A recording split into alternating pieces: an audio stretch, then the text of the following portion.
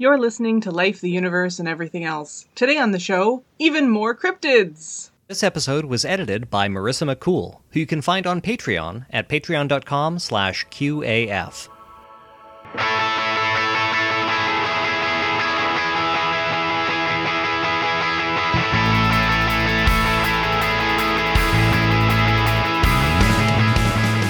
Life, the Universe, and Everything Else explores the intersection of science and society. If you have questions or comments about the show, or you'd like to suggest a topic, you can find us on Twitter or Facebook, or send us an email at lueepodcast@winnipegskeptics.com. Show notes and references can be found at lueepodcast.com.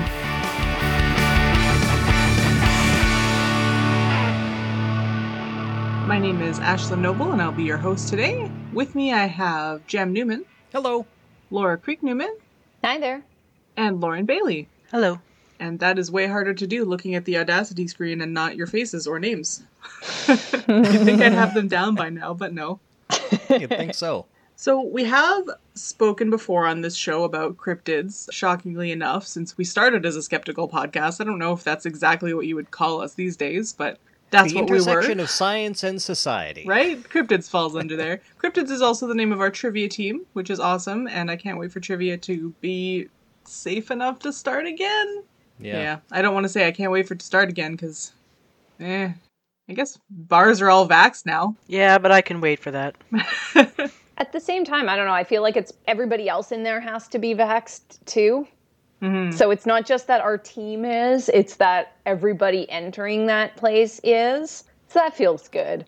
Yeah. I'd be fine with it. Anyway, what are some of the episodes we've talked about cryptids before, Jem? Well, in addition to individual episodes that have touched on individual cryptids before, on episode 108, which was a whopping 5 years ago, we talked about cryptozoology and mythical creatures. And we talked about a whole bunch of them. On that episode, Ashlyn, you talked about the Loch Ness Monster and flying rods. Lauren covered Bigfoots and cryptobotany. And Laura talked about the Maltese tiger and the North American jackalope. And when I brought this up earlier, Ashlyn did not remember this happening at all. I did not. I had no recollection of this. I even asked Jem, what are flying rods? I don't know. They are. And as soon as he said this, I remembered the artifacts that appear on film when you are, like, seeing bugs at night, actually. Mm-hmm. That sounds familiar now that you say it. So listeners can check out, we'll provide a link in the show notes to episode 108. You can find it at lueepodcast.com. It has fallen off the bottom of our RSS feed, so I don't think it's on iTunes anymore, but if you work real hard, you can find it on the internet. Work real hard.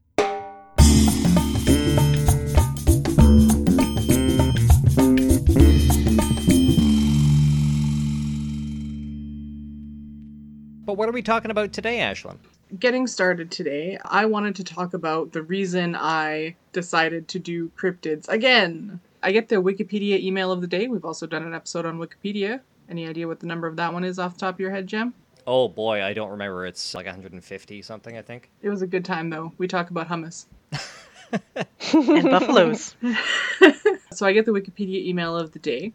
And one of the entries a few weeks ago was the Flatwood Monster, which I had never heard about before, and I thought it was cool to do like a lesser known cryptid, although now that I have researched this, I realize that maybe I'm like the last person to find out about this cryptid, so we'll see.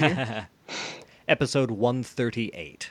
Was our Wikipedia? Awesome. It was. So it's still there on iTunes. That was a Folks wanna quality check it out. episode. Yeah. The story of the Flatwoods Monster, who goes by many names, started in September of 1952, a time when anxieties and tensions were high and aliens and nuclear war were on the minds of many. Even Life magazine, the most widely circulated magazine in the US at the time, had recently done a credulous story about flying saucers. It was like a trend story, apparently. Trend, UFOs. So before I get started, actually, have any of you heard of the Flatwoods Monster? No. Okay, maybe No. I'm on the right track then. At this point, I'm going to say no.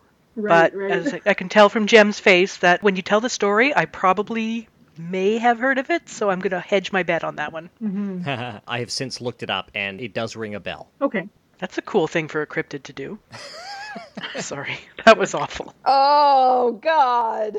So on September 12th of that year, 3 boys, Edward and Freddie, who were brothers, and their younger friend Tommy, were playing outside at dusk. They saw a bright light move across the sky and land on a nearby hilltop, on the Fisher farm.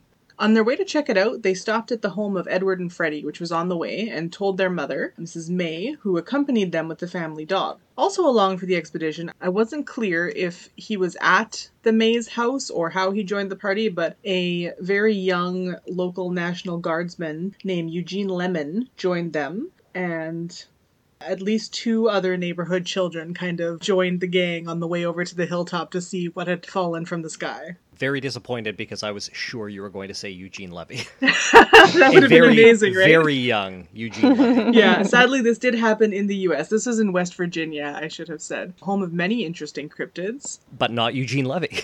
No. Please tell me that Freddie's real name is Fredward, so we have Fredward and Edward. As far as I am aware, that is not the case. Also, if their mother actually named them Edward and Fredward, that's so bad.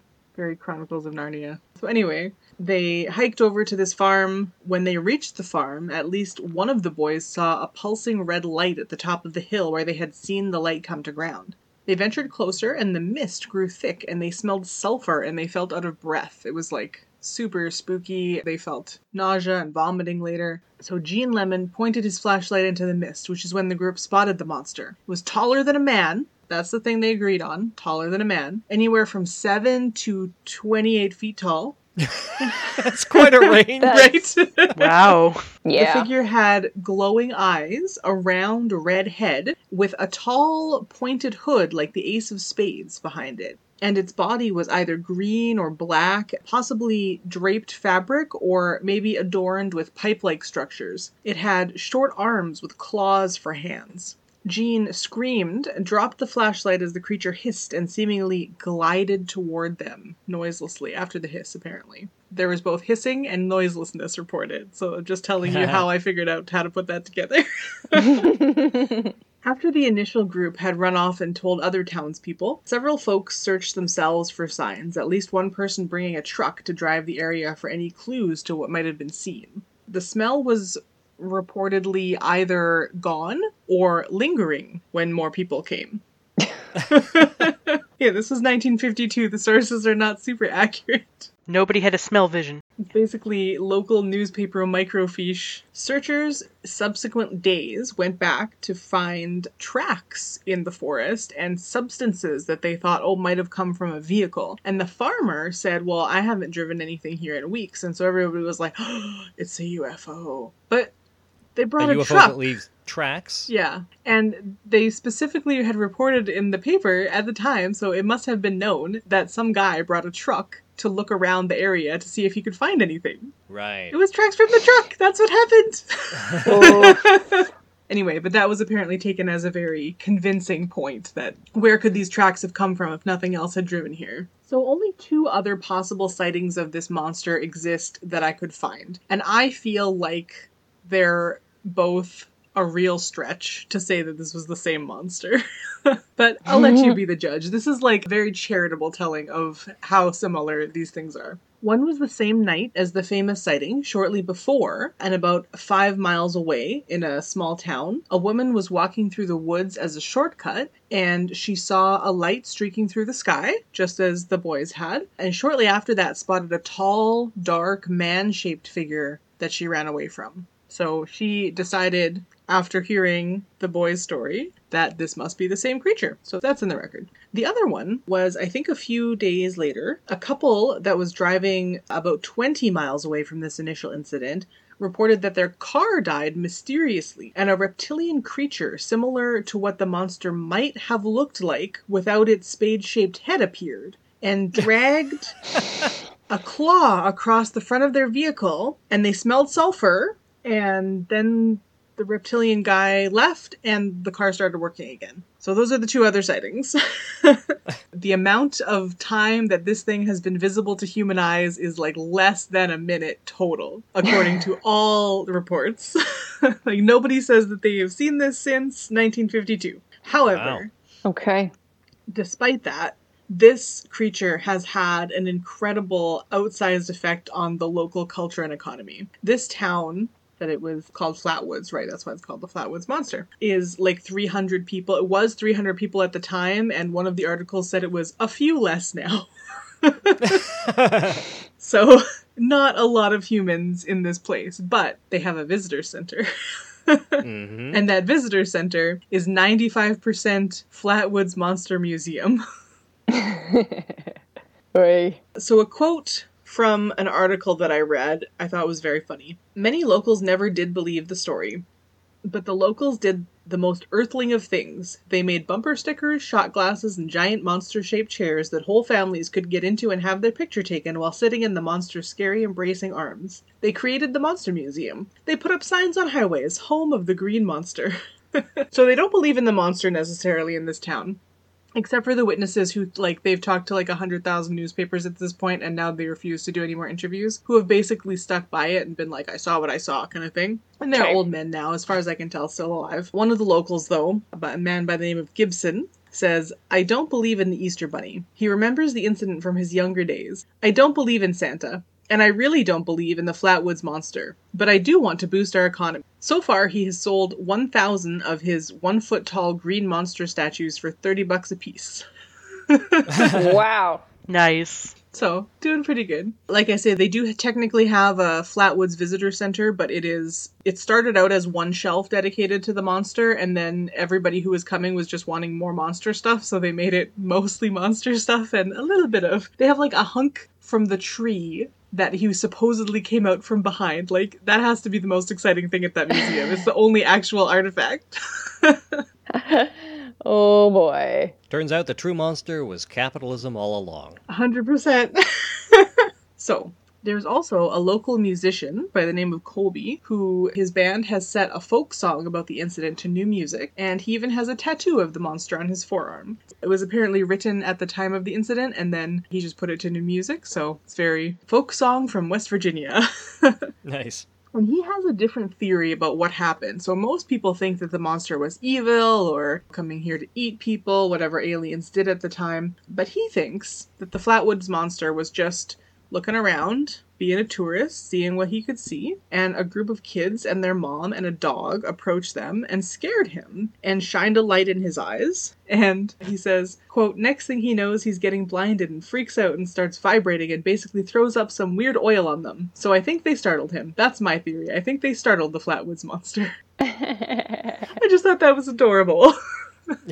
So I just did a quick search. Okay. Like most of North America, the great horned owl is prevalent in West Virginia. And a lot of these alien sightings have been... People now believes that it was great horned owls because they make weird noises, they're very smelly, and surprisingly, it can go from 7 to 28 feet just by flying. And they can So- also... like, 7 to 28 feet.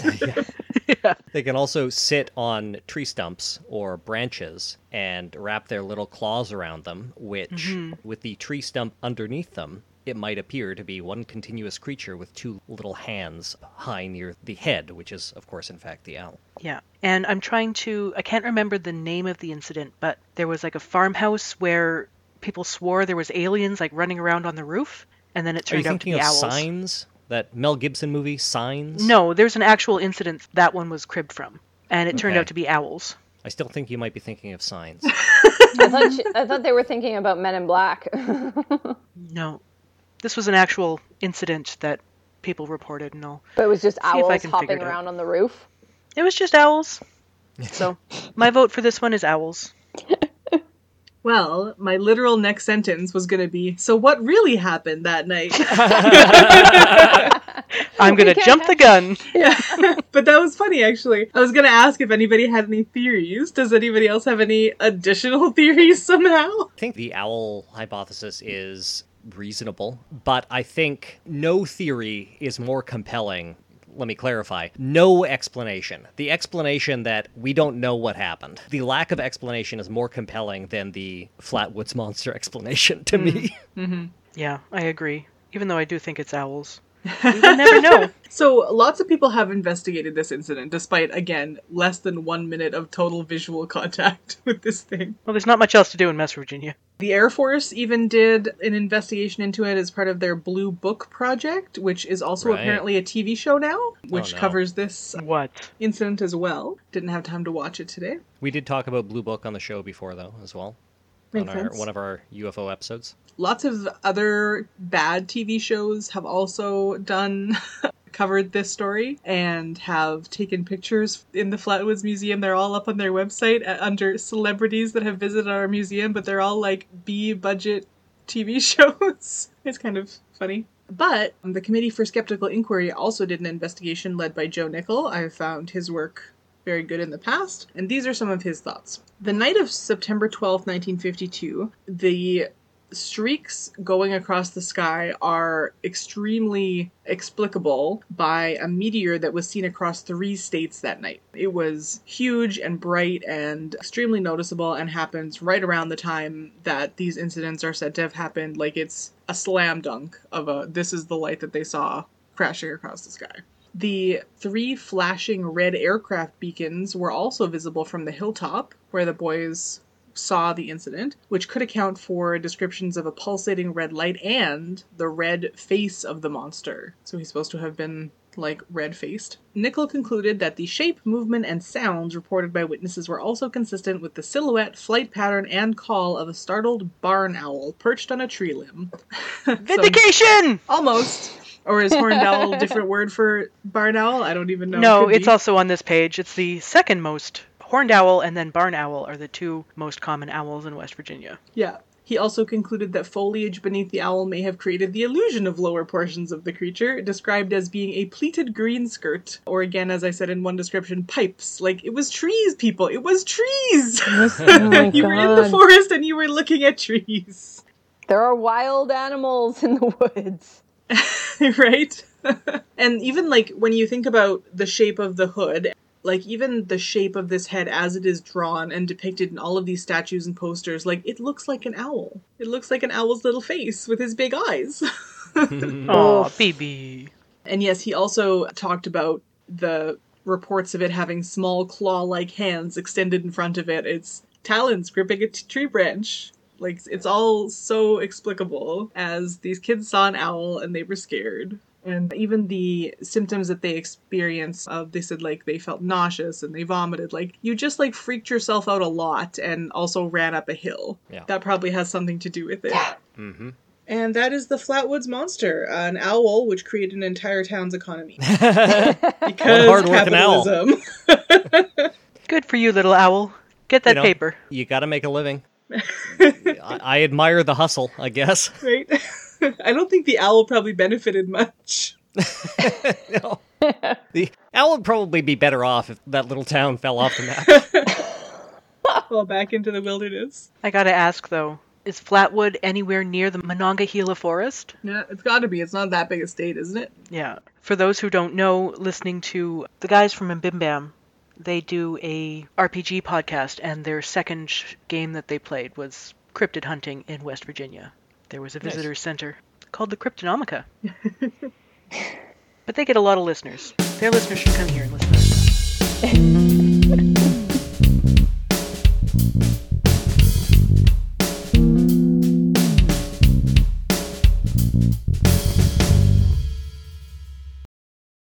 But Lauren, you also researched a cryptid for us today. Surprisingly, yes. As we were planning this episode, I had the original idea of presenting about lake monster myths in general, and Loch Ness in specific, asking the question, why are there so many discrete yet similar lake monster stories worldwide? However, as we mentioned earlier, Jem remembered that Ashlyn had done a Nessie segment in episode 108. I do suggest you check it out after this one, as we talked about before. I pissed off like 2 Bigfoot hunters with my segment. They left us messages and everything. Not wanting to retread those murky waters, I opened up the Wikipedia list of cryptids page and sorted by type. There was only one entry listed as dinosaur, and that intrigued me. True, it is. Yeah. And it intrigued me. Plesiosaurs are not dinosaurs. And like the only one listed as a dinosaur. I'm doing that one. Yep. So I started reading into the complicated history of the myth of Mokele Mabembe. And like nearly every other segment on LUEE, Once you scratch the surface of this dinosaur in Congo legend, you find colonialism, racism, and greed. It's a hell of a combination. As for my original question re lake monsters, my hypothesis is deep water is scary, people exaggerate to both impress and warn other people of danger. Also, big fish exist. Anyway, off to the Congo River Basin. Big fish exist. Thank you. Big fish and owls exist. Things to keep in mind when you're going cryptozoology hunting. I thought that in selecting the Mokele Mbembe to study, that I would be looking at one of those local cryptids with isolated sightings, like the Jersey Devil, or the Loveland Frog, or the Flatwoods Monster. But I was very wrong. The Mokele Mbembe myth links the racist horror of Cecil Rhodes to the anti-Semitic horror of David Icke, with young Earth creationists and colonial opportunists willing to do the heavy lifting in between. It's basically the exploitive spirit of colonialism concentrated into one cryptid. But I suppose I should back up and explain what the Mokele Mbembe is before we get into the weeds. Short answer, the Mokele Mbembe is a sauropod dinosaur that lives in the Congo River and its deep tributaries. It's an herbivore that hibernates in holes it digs in the riverbank. Yes, a giant monster that hibernates in the riverbank. Its name purportedly comes from the Lingala language and translates to one who stops the flow of rivers. So a beaver?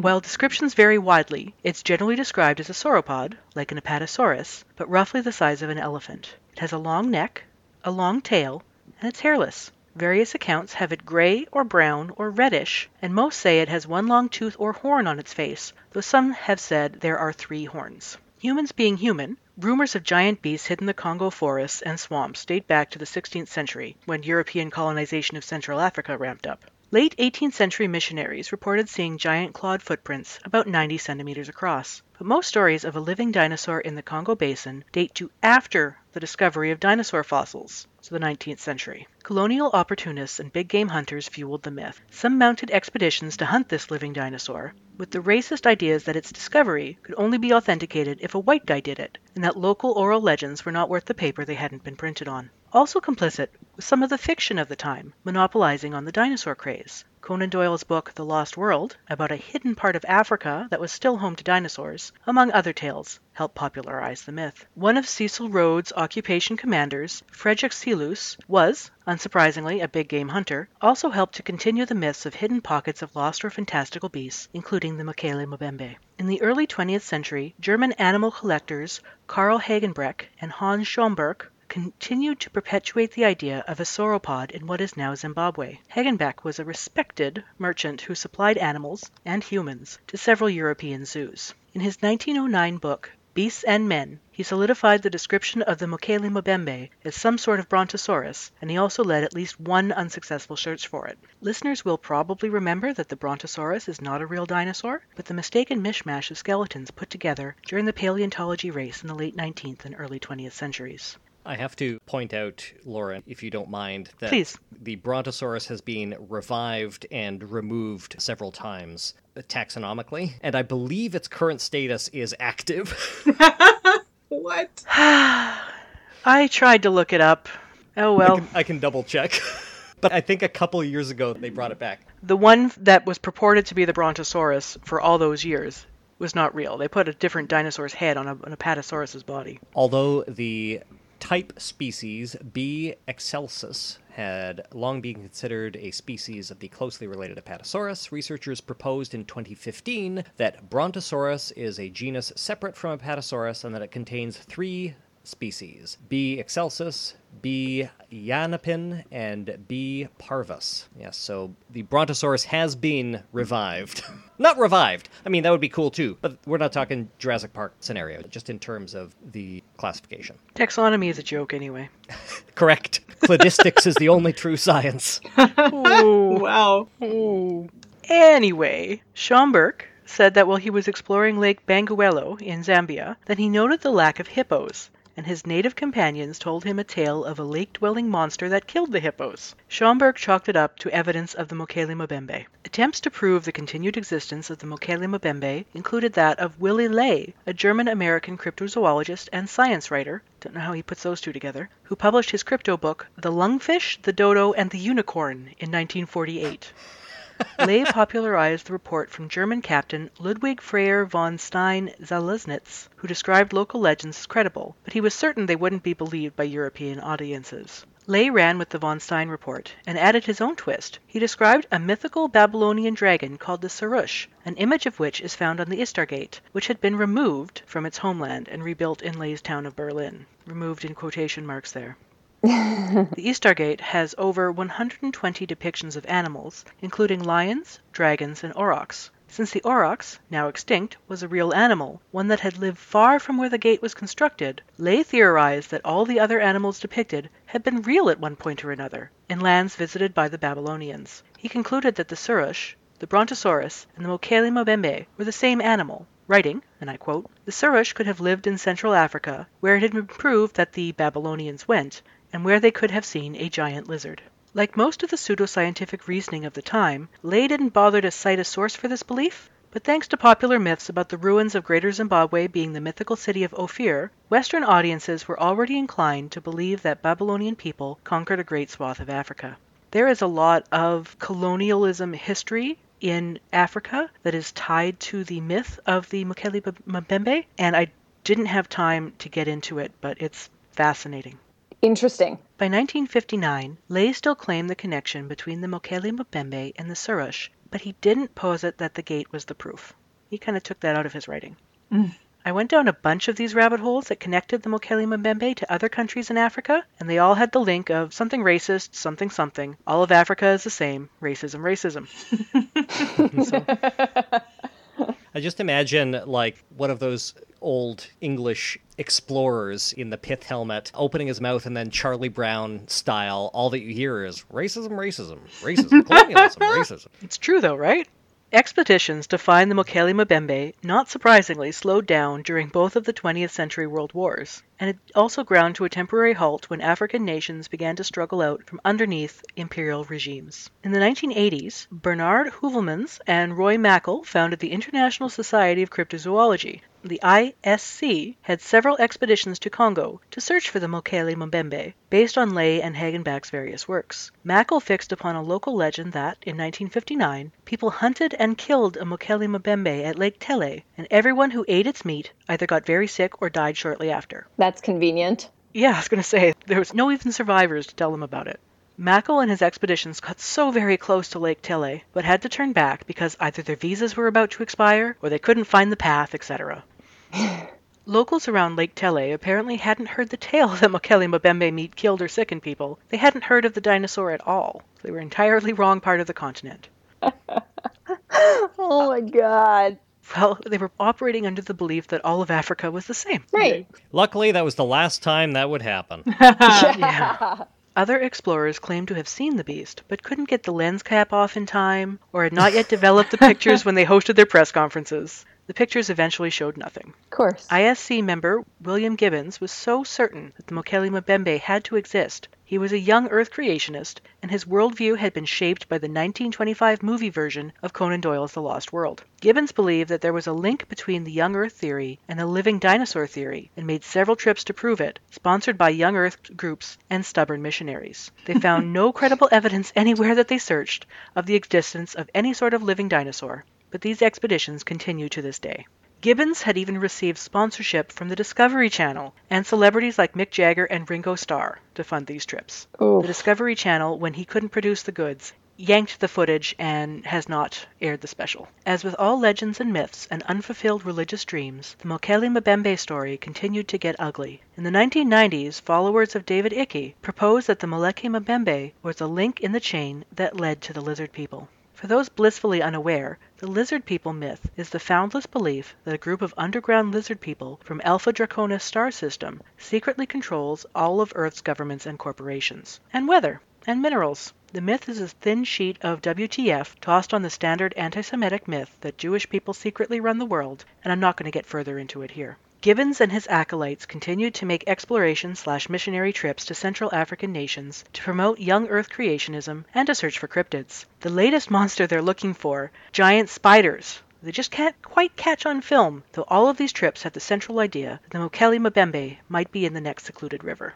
One of these trips in 2009 had Gibbons standing on the banks of the Congo River, poking at small riverbank holes with a stick. He insists that these are the breathing holes for hibernating Mokele Mbembe, saying, quote, "Once they're sealed in there, it's very difficult to get them out. It's just a pity we didn't have any other way of finding out what's on the other side of this mud wall." He then shrugged and walked away. Science! Oh no. Oh, it's so, like, oh my God. There is so much technology that could answer very definitively, is there a giant dinosaur alive under this mud? And You've searched your whole life for it. Yeah. Can't know. Not gonna dig. Yeah. The only equipment that Gibbons and his team brought for digging out these dinosaurs, he had spent his life attempting to substantiate them, remember? So the only equipment they brought was a stick and a small shovel. Suggestions that he bring back other equipment to find out what was behind that mud wall fell flat. Here's my life work. Probably behind this wall. Not going to show it to you, though. Yeah. I'm sorry, folks. This segment is a roller coaster, and I want to end by highlighting some of the information on sauropod physiology provided by Daniel Luxton and Donald R. Prothero in their excellent book, Abominable Science. They argue that, since humans have had the ability to take better quality photos and videos and fly over large areas of the Congo Basin, we have found less evidence for the existence of the Mokele Mbembe than we had before. If there were really groups of sauropods currently living or recently extinct in Africa, we would have found some sort of evidence by now, be it bones or a living example. Also, Luxton and Prothero point out that, as our knowledge of the physiology of sauropod dinosaurs grows, the purported physiology of the Mokele Mbembe has not grown. While we are now fairly certain that prehistoric sauropods walked fairly quickly, kept their legs straight and their tails up, and lived primarily on land, the Mokele Mbembe still resembles the 1897 image of the Brontosaurus. Swamp dwellers who lived on aquatic plants and dragged their tails along the ground. It's difficult to update the scholarship about a fictional beast, one that was, if not created, then popularized to propagate the dangerous and ugly myths that Africa is a dangerous continent that can only be tamed and ruled by colonial forces from elsewhere in the world. It's time for all of these dinosaur myths to go extinct. All of them. Any myths about living dinosaurs? Probably not true. Yeah, they can all go extinct. What about birds? I assume they were just talking about non-avian dinosaurs. I know. I believe we even did a segment about how we can stop saying non-avian dinosaurs now. Never! Yeah, I wasn't going to get into that. Maybe it was the opposite argument. Whoever knows. Thanks, Lauren. That was excellent. That was really I have great. a lot of sources on this that I'll have in the show notes, so I really suggest giving it a look. And if you can find a copy of Abominable Science by Luxton and Prothero, I really recommend giving it a read. Available on Scribe Day. It is.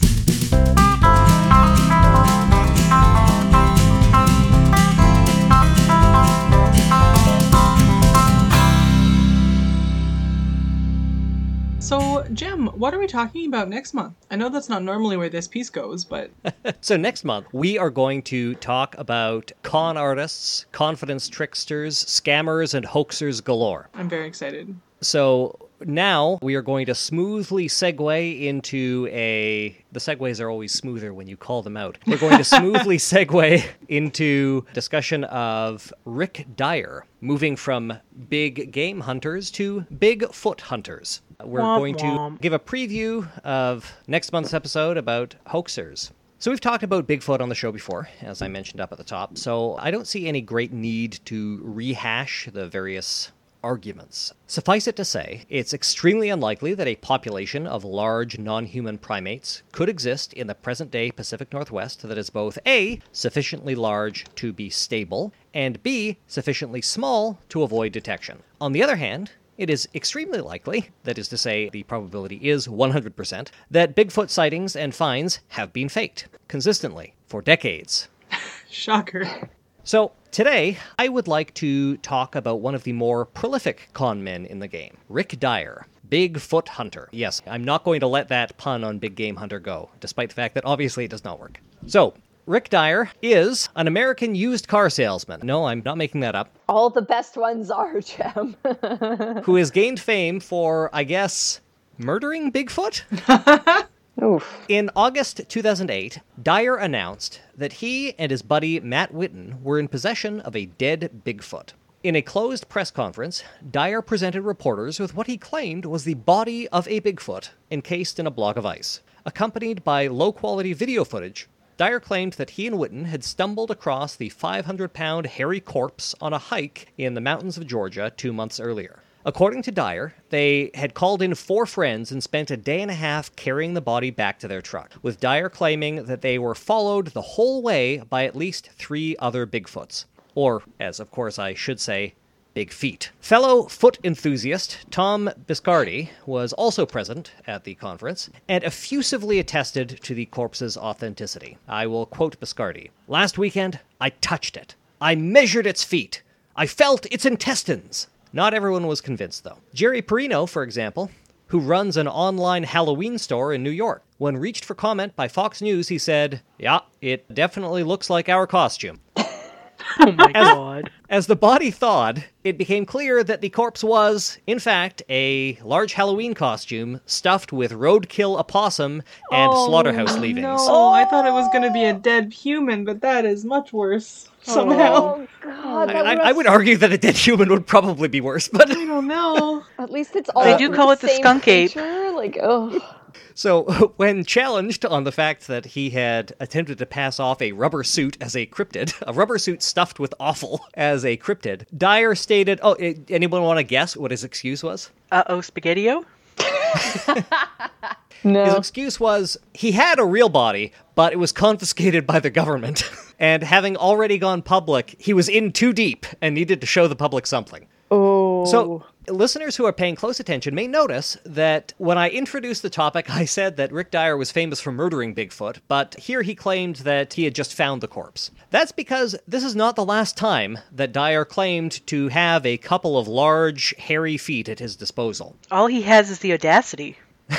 In 2014, Rick Dyer, now claiming to be a master tracker, I guess he dropped the used car salesman gig, Dyer said that he was now in possession of yet another Sasquatch. Speaking to James Joyer of Esquire magazine in early 2014, Dyer said that while the body he presented in 2008 was not legitimate, he had turned over a new leaf. I will quote him from the interview here. "Yes, I played a hoax, and I take full responsibility for it, though it didn't start off that way. But yes, I did the hoax, and ever since then, I've been a Bigfoot tracker. I'm not employed anywhere except tracking Bigfoot. I have investors that let me do that. And on September 6th of 2012, I fully redeemed myself by shooting and killing a Sasquatch outside of San Antonio, Texas." Oh, no.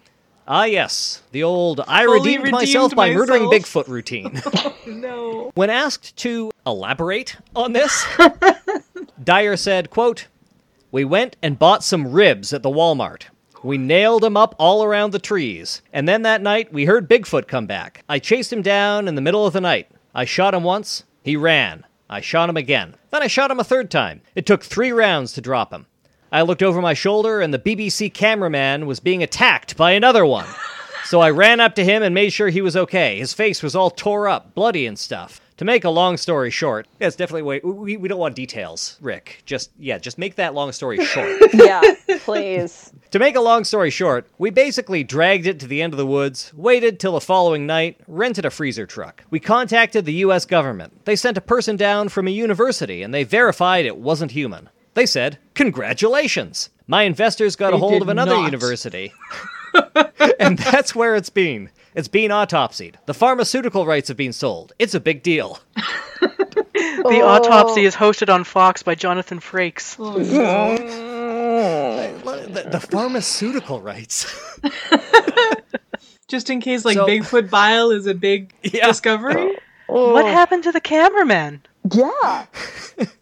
I presume he was saved by the heroic efforts of this guy. Rick Dyer, yeah. When asked by critics how he intended to substantiate any of these claims, especially in light of his history of being a con man, Dyer replied, DNA sequencing, scans, autopsy, anything you can imagine, it was being done. But in the meantime, Dyer spent much of 2014 touring the body, which he'd sealed in a coffin with a plexiglass lid, around the United States. Dyer charged visitors $10, only $5 for kids, to view the Bigfoot, which he'd named Hank.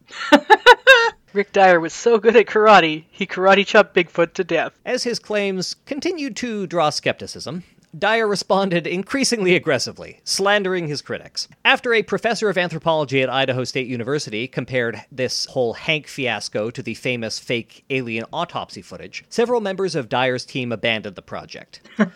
Soon afterward, Chris Russell, a Washington prop maker, admitted that he had constructed Hank out of foam latex and camel hair. Oh. Dyer had apparently told Russell this was for a film he was making, and instructed Russell to make it look a couple of years old, presumably to match Dyer's story of having killed the thing back in 2012. Quote, "I was asked to make this prop and make it look like a poorly made, old and rotten taxidermy prop that had not been preserved correctly. Dyer did send photos and drawings taken from the internet and asked for certain features to be replicated. When questioned again by reporters, Dyer maintained, once more, that he did in fact kill Bigfoot, and he does have the body, but he refused to show it to anybody." Back in this Esquire interview, they ended the interview by asking Dyer why he feels his claims face such relentless skepticism. And Dyer replied, "Because they're jealous, man. The Bigfoot community is a cutthroat business, brother. Every one of them is a hoaxer. I've had my Corvette vandalized. I've had people trying to stalk me. It's been a real mess. They're trying to discredit this. They're trying to do anything they can to make me look bad so they can continue making money. Because there's so much more money if Bigfoot is not found." He just started talking about his Corvette being vandalized, though.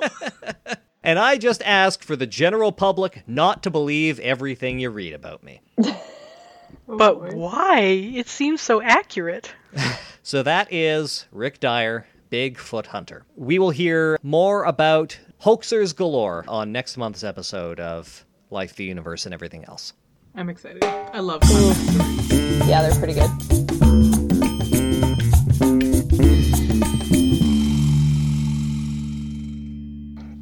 All right, so I wasn't totally clear on what my topic was going to be until earlier this afternoon. So I'm going to talk about former cryptids and also how cryptozoology and the search for cryptids might actually be a good thing and not a waste of resources. Today we talked about a couple of well-known or maybe lesser-known cryptids, I guess would be a more accurate way of talking about it. I'm curious if any of you are familiar with the concept of former cryptids. So this would be like things that people once thought was a cryptid and then turned out to be real. Like, is the Okapi a version of that? Right. That's exactly an excellent example. It is creatures that were thought to not exist and then were verified to, in fact, exist. And I think that's really cool to talk about, because we often spend a lot of time talking about things like Bigfoot or Loch Ness Monster and things like that, that they just don't exist, guys. They just don't, okay? We can stop with that now. So I do think the idea that some of these things that were maybe myth or legend did in fact exist. A couple of examples of these types of creatures are, like Ashlyn said, the Okapi. So for anybody who isn't familiar with that, it's actually a cousin to the giraffe. It's the giraffe's only known cousin, I believe. And it's much smaller. It doesn't have the distinctive long neck, but it does have very distinctive markings. Its legs have zebra-like stripes on them, black and white. And it's very reclusive. And that's part of what made it really hard to find in a lot of cases. And it's just like incredibly adorable. They are super cute. They're super sweet looking. They're very lovely. They're about the size of a horse. And you can definitely see some of the resemblance in the head shape to a giraffe's head there, even if the rest of the body doesn't really look like it. Fun fact, the finding of the Okapi kicked off a whole new realm of the Mokele Mbembe search. Because like, if this one's real, this other one is probably real too. Right. That makes a lot of sense. And I want to talk a little bit more about some of these other ones. Another excellent example of a former cryptid is the platypus, which I knew they were adorable, but oh my God, they're adorable. And pictures of baby platypus, like, oh. Platypodes. Apparently platypi is also fine. Nonsense. They're my favorite animal, and I have, I think, 10 different stuffed platypi. They're so cute. Not like actual stuffed, but stuffed animals. When you think about it, like, the platypus is far less plausible as an animal than most of the cryptids out there. It legitimately is. If ever there was something that seemed like a made-up chimera, it is that. And that's what people thought it was. Creation leftovers. Yeah, monotremes are freaking weird. Yeah, there's a few other examples as well, some that I'll talk about briefly. What I really want to talk about with these is that there's a similarity between the things that we categorize as former cryptids and the things that are still cryptids, other than them being actual creatures. And then, of course, there are some other similarities. Like a lot of these former cryptids tend to live in very small areas, so they don't have a large range. They tend to live solitary lives or in very small groups. So again, you're not likely to see a herd of them going around. They often live in dense forest type places. They might be nocturnal. Again, all of these things compounded on each other make it really difficult to find one if you're going out to find one, especially if you're not entirely sure what you're looking for, which when a lot of biological and zoological discovery was happening in the late 19th century and stuff was common because there weren't photos and there wasn't internet and all of that. You're going off of hearsay and that's maybe translated and lost meaning and so on and so forth. So those are some commonalities that you will see among a lot of these former cryptids. There's something else, though, that is pretty clear when you start looking at the lists. Anybody have any guesses of where I'm going with this? I smell a colonialism. That is partially true. Well, I was gonna say, like, maybe they're more secretive animals, or they live in places that still have a lot of natural resources. these are both true, but that isn't it. It doesn't have anything to do with the animals themselves. Jem is very close to what I'm getting at here. These are creatures that are in fact well known by the people who live near them. It's just white people hadn't figured it out yet. Yep. White people didn't believe that they existed. Let's take the example of the platypus. In the 1800s, when white people discovered the platypus, they thought it was a hoax. They legitimately thought that someone had taken an otter and a duck and sewn the two together and sent it to England as a hoax. They didn't think that it was real. And the scientist who was looking at it actually took scissors to try to find the stitches and cut the bill off of the platypus carcass. It was dead. And then realized after some time that, no, this actually isn't just sewed on. Just imagine him saying, look, guys, we've got circuses back where we come from, too. We know the deal, okay? Right, exactly. Now, where the platypus comes from and how it got to England has a lot to do with why the English didn't believe that it could be a real thing. Because you see, Australia is pretty close to China. And at that time in China, it was believed that, oh, there's a lot of tricksters in China. So there's also a racism going on here. No joke. This is part of the reason why the English didn't believe that the platypus could be real, because of racist beliefs about what people in other countries in Asia would do. So that's fun. That's great. Over time, the platypus was studied, and the European scientists were debating things like, do they lay eggs? Do they produce venom? Whereas the Aboriginal peoples of Australia had known that and could prove it for thousands of years prior to the English still debating this.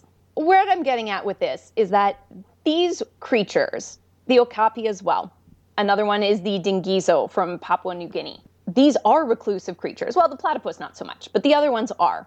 But they were well known by the people who lived there. And in many cases, the people, the scientists, the explorers who entered these creatures into the scientific written record were helped by local people who knew where to find them, or who knew enough about them to say, you can probably find them this way, you need to look for this, you need to look for that. Mm-hmm. The dingizo, for example, has anybody heard of this one? No. So it is a type of tree kangaroo, which I did not know was a type of creature until today, but they're adorable. Tree kangaroo? Yeah, they're very cute. And they have a distinctive black fur with a white belly and white markings. So they stand out from a lot of the other reddish-brown tree kangaroos. And this creature has been... Other tree? Yeah, there are different types of tree kangaroos. Yeah. Wow. They're really cute. Oh my god, everybody needs to Google image this immediately. Yeah, seriously, marsupials are some of the cutest things ever. And they're built, oh my god, muscly little dudes. Side note, tree kangaroo's bones are much denser than land kangaroo bones because tree kangaroo bones need to sustain falls of 20 feet from branches. So maybe they should just learn how to keep their balance. Ever think of that? Wow. Jem hates cats and tree kangaroos. What The a adorable monster. clumsiness is part of their charm. the dingizo is a tougher tree kangaroo to find. It's much less common than some of the other types, as I had mentioned. But it has been a part of the Moni people of Papua New Guinea's legends for centuries, at least. It's a very spiritual creature. It's that creature that is seen as caring and sort of a spirit animal, if you will. So it's been part of that, but it's never been something that wasn't real to them. So many cultures have had all sorts of mythical creatures. And as we learn more, and as all cultures learn more, we kind of change those definitions there. This was not one of those types of things, though. This was something from the environment that was meaningful to the people and their practices and their daily lives. Now, the okapi here, I'll just give that example since it ties into Lauren's story really well. The okapi is, again, a little bit harder to find. Samples of the skin, especially the distinctive zebra-like pattern, had been sent to scientists and universities from Africa to England, I believe, for some time. But again, the scientists there passed it off as a hoax or saying, oh no, it's zebra or it's something else. It can't possibly be its own thing. It was actually only when Sir Harry Johnston, who was the British governor of Uganda, when he got involved with it in 1901, that people started to take it seriously, that this was its own creature and that it was not, in fact, some sort of chimera. So, yay, colonialism, again. Just a total inability to believe in anything that they hadn't seen with their own eyes. Exactly. So it had to be when a famous, well-off white person said, oh no, this is for real a thing, then people started listening. Right. Typical. Very, very typical. I guess I don't really have a conclusion to this portion of what I'm talking about. I just wanted to bring it up that the idea of what a cryptid even is going to depend on who's looking at it and whose stories it comes from. And I think that's something we miss in some of the discussion. These former cryptids, they were only cryptids to people who didn't grow up with them. They were never cryptids to the people who actually live where these animals live. Never. There are cryptids in many cultures that have always been cryptids to those cultures, but we have to be careful when we're going cross-cultural because that's when we start putting our own lens and our own bias and our colonialism on top of all of these things and start assuming that if it's not a white-tailed deer, it can't possibly exist. Wait, are you saying that white-tailed deer are the only actual existing animals and the rest of us are cryptids? I don't know. It was a bad example. No, I want to explore this. How long have you had these feelings, Laura? Well, I'll tell you my feelings about cryptids and talking about cryptids in general. I don't care. I hate this topic. Full disclosure, I was dismayed when we were going to talk about it again because I do not care. But I came across an article that made me think, maybe there's something with this cryptid study. Maybe there's some good that can come from it. And considering that I have long felt that the search for these cryptids is a waste of time, money, energy, media attention, so on and so forth, I've always felt it futile to even bother talking about these kinds of things. But I really liked the perspective in this article, originally published in The Conversation by the authors Bill Adams and Shane McCorristine. Their premise is that the search for cryptids isn't necessarily as wasteful as it needs to be, or as it seems like it is. And it can actually have some benefits in the real world, especially for conservation. I like this perspective because they point out, and rightly so, that we don't know all of the creatures that live on this planet. There are thousands yet to be discovered, including many large mammals. And this is where the typical cryptid hunt jumps straight to Bigfoot or something like that and goes that way. But we have some pretty good examples of some of these large mammals that really have been hard to find or categorize as separate species until recently. One such example would be Vu Quang ox. I'm sorry, I can't pronounce that. It's a type of wild ox found in forests on the Vietnam and Laos border. So it was first described in 1993. And it's not that it wasn't known to locals, it was just really found that it was actually its own species. And that was really interesting. So oxes, while it's not a huge animal, it's certainly not small. We're not talking about a mouse or a beetle or something like that. That's much easier to miss, if you will. Yeah. We are still finding these types of creatures. And there are certain pockets of the world that just, for a variety of reasons, have been harder to explore or haven't been or whatever it is. So there certainly is potential there. And that's really promising as we try to search for knowledge and understand our world more so. So the search for cryptids it gives us some hope of finding some things that are really, really out there and really cool and really important parts of different ecosystems. And I really like that part of it. One actually really interesting example that is pointed out is that one of the explorers, and actually the founder of the World Wildlife Fund, if you're familiar with that, he was big into searching for Loch Ness Monster. His name was Peter Scott. I'm not sure if either of you are familiar for this. No. Oh, he really wanted to find the Loch Ness Monster. And so as he actually proposed a name for her. So originally the name was after Queen Elizabeth. So he proposed the name Elizabethia Nessier in her honor. But Queen Elizabeth declined that honor because it was likely to be a hoax.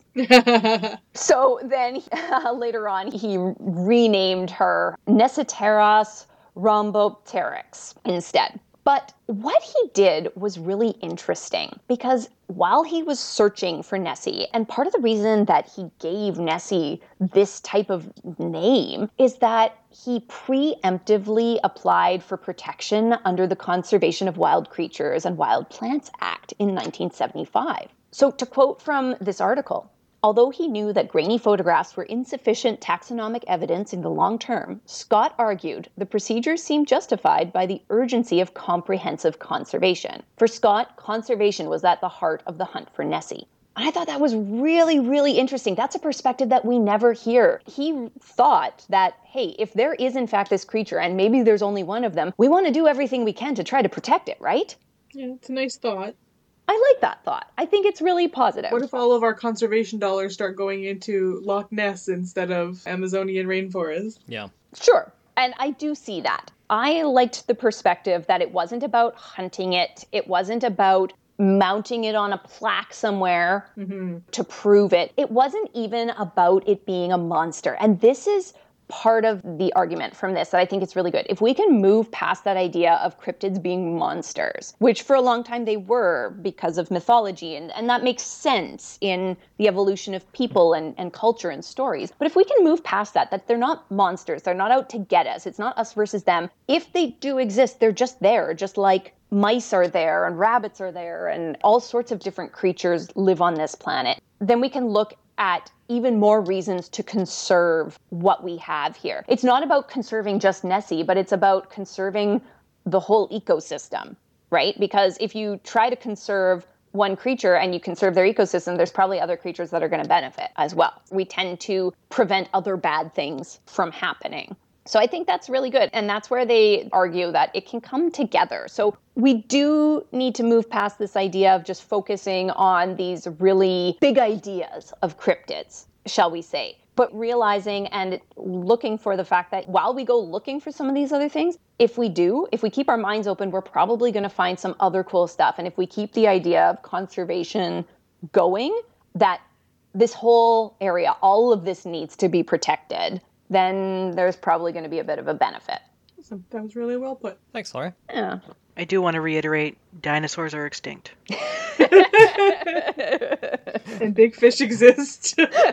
And so do owls. Yep. Only the non-avian dinosaurs are extinct. Jim! Well, I mean, the dodo's also extinct. That's also a dinosaur. Stop! Oh my god. You know what's not extinct? Peach tree. Unfortunately.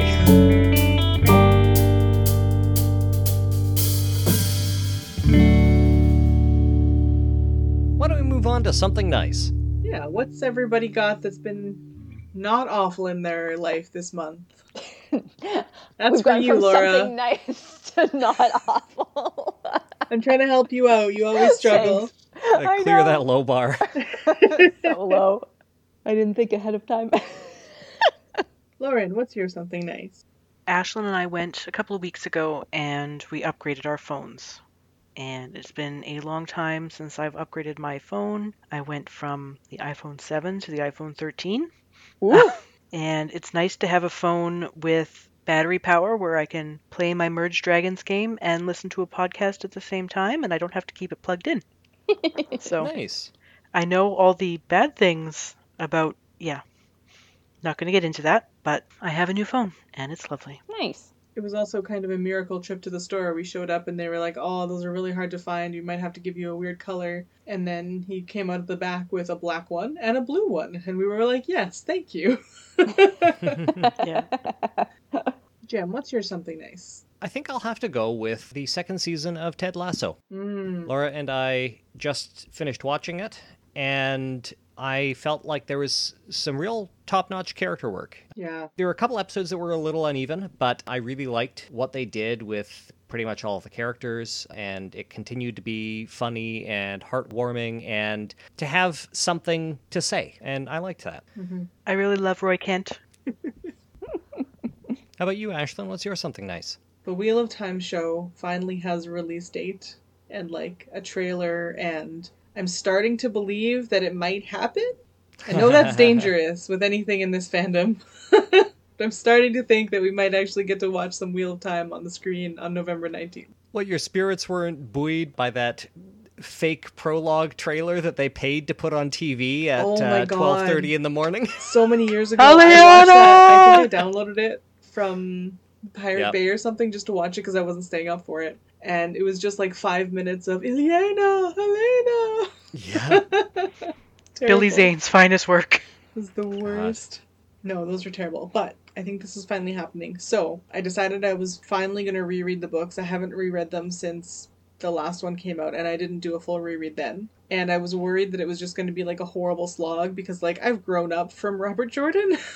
Yeah. They have a very soft place in my heart because it was like my first fandom and my first internet friends came from it and everything. But I was very worried about rereading it, and I still am kind of, but like as soon as I got into the story of Two Rivers, it just like took off, and I've been very happily reading, and I am excited for the show to come out. She's been sitting here nice. tugging on her braid all day, just reading her books. Yeah, he had no idea how to write women. Very No. unfortunate. I'm having a watch party at my place. Exciting. Well, maybe we'll have to join you in November. Yes. So what's your something nice, Laura? My something nice is spending some time making a Halloween costume for myself this weekend. Yay. I have gone out for Halloween without a costume for the last 3 years, which is fine because I'm just taking my kids trick-or-treating and we're not cool going to Halloween parties or anything like that. But I love dressing up.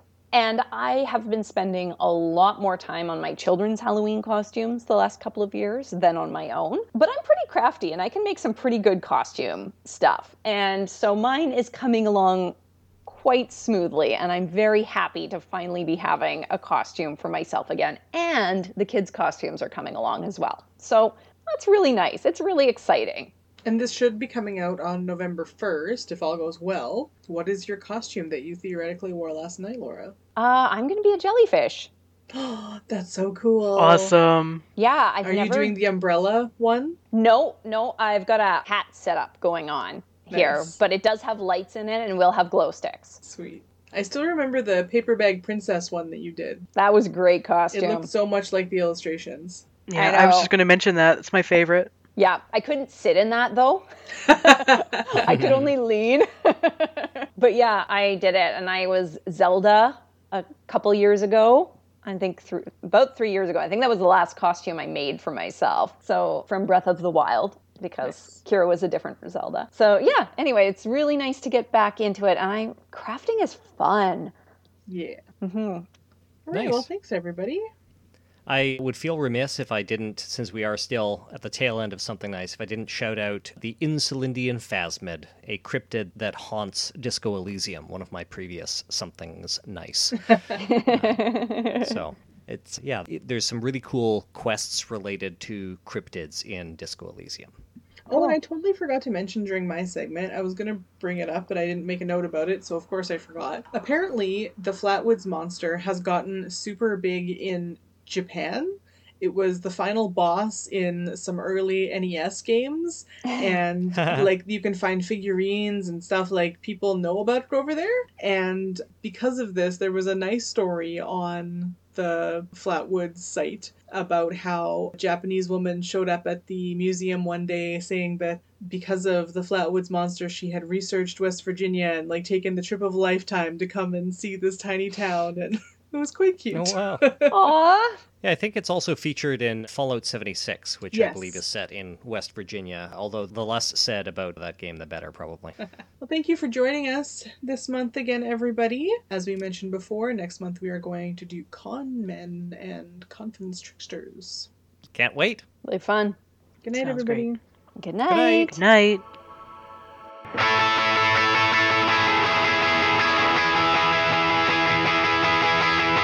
Life, the Universe, and Everything Else is produced by Jem Newman and Ashlyn Noble. If you want to support the show, the best way to do that is with a review on Apple Podcasts or Stitcher, or by sharing an episode with a friend. Original music is produced by Ian James, and this episode was edited by Marissa McCool, who you can find on Patreon at patreon.com/QAF.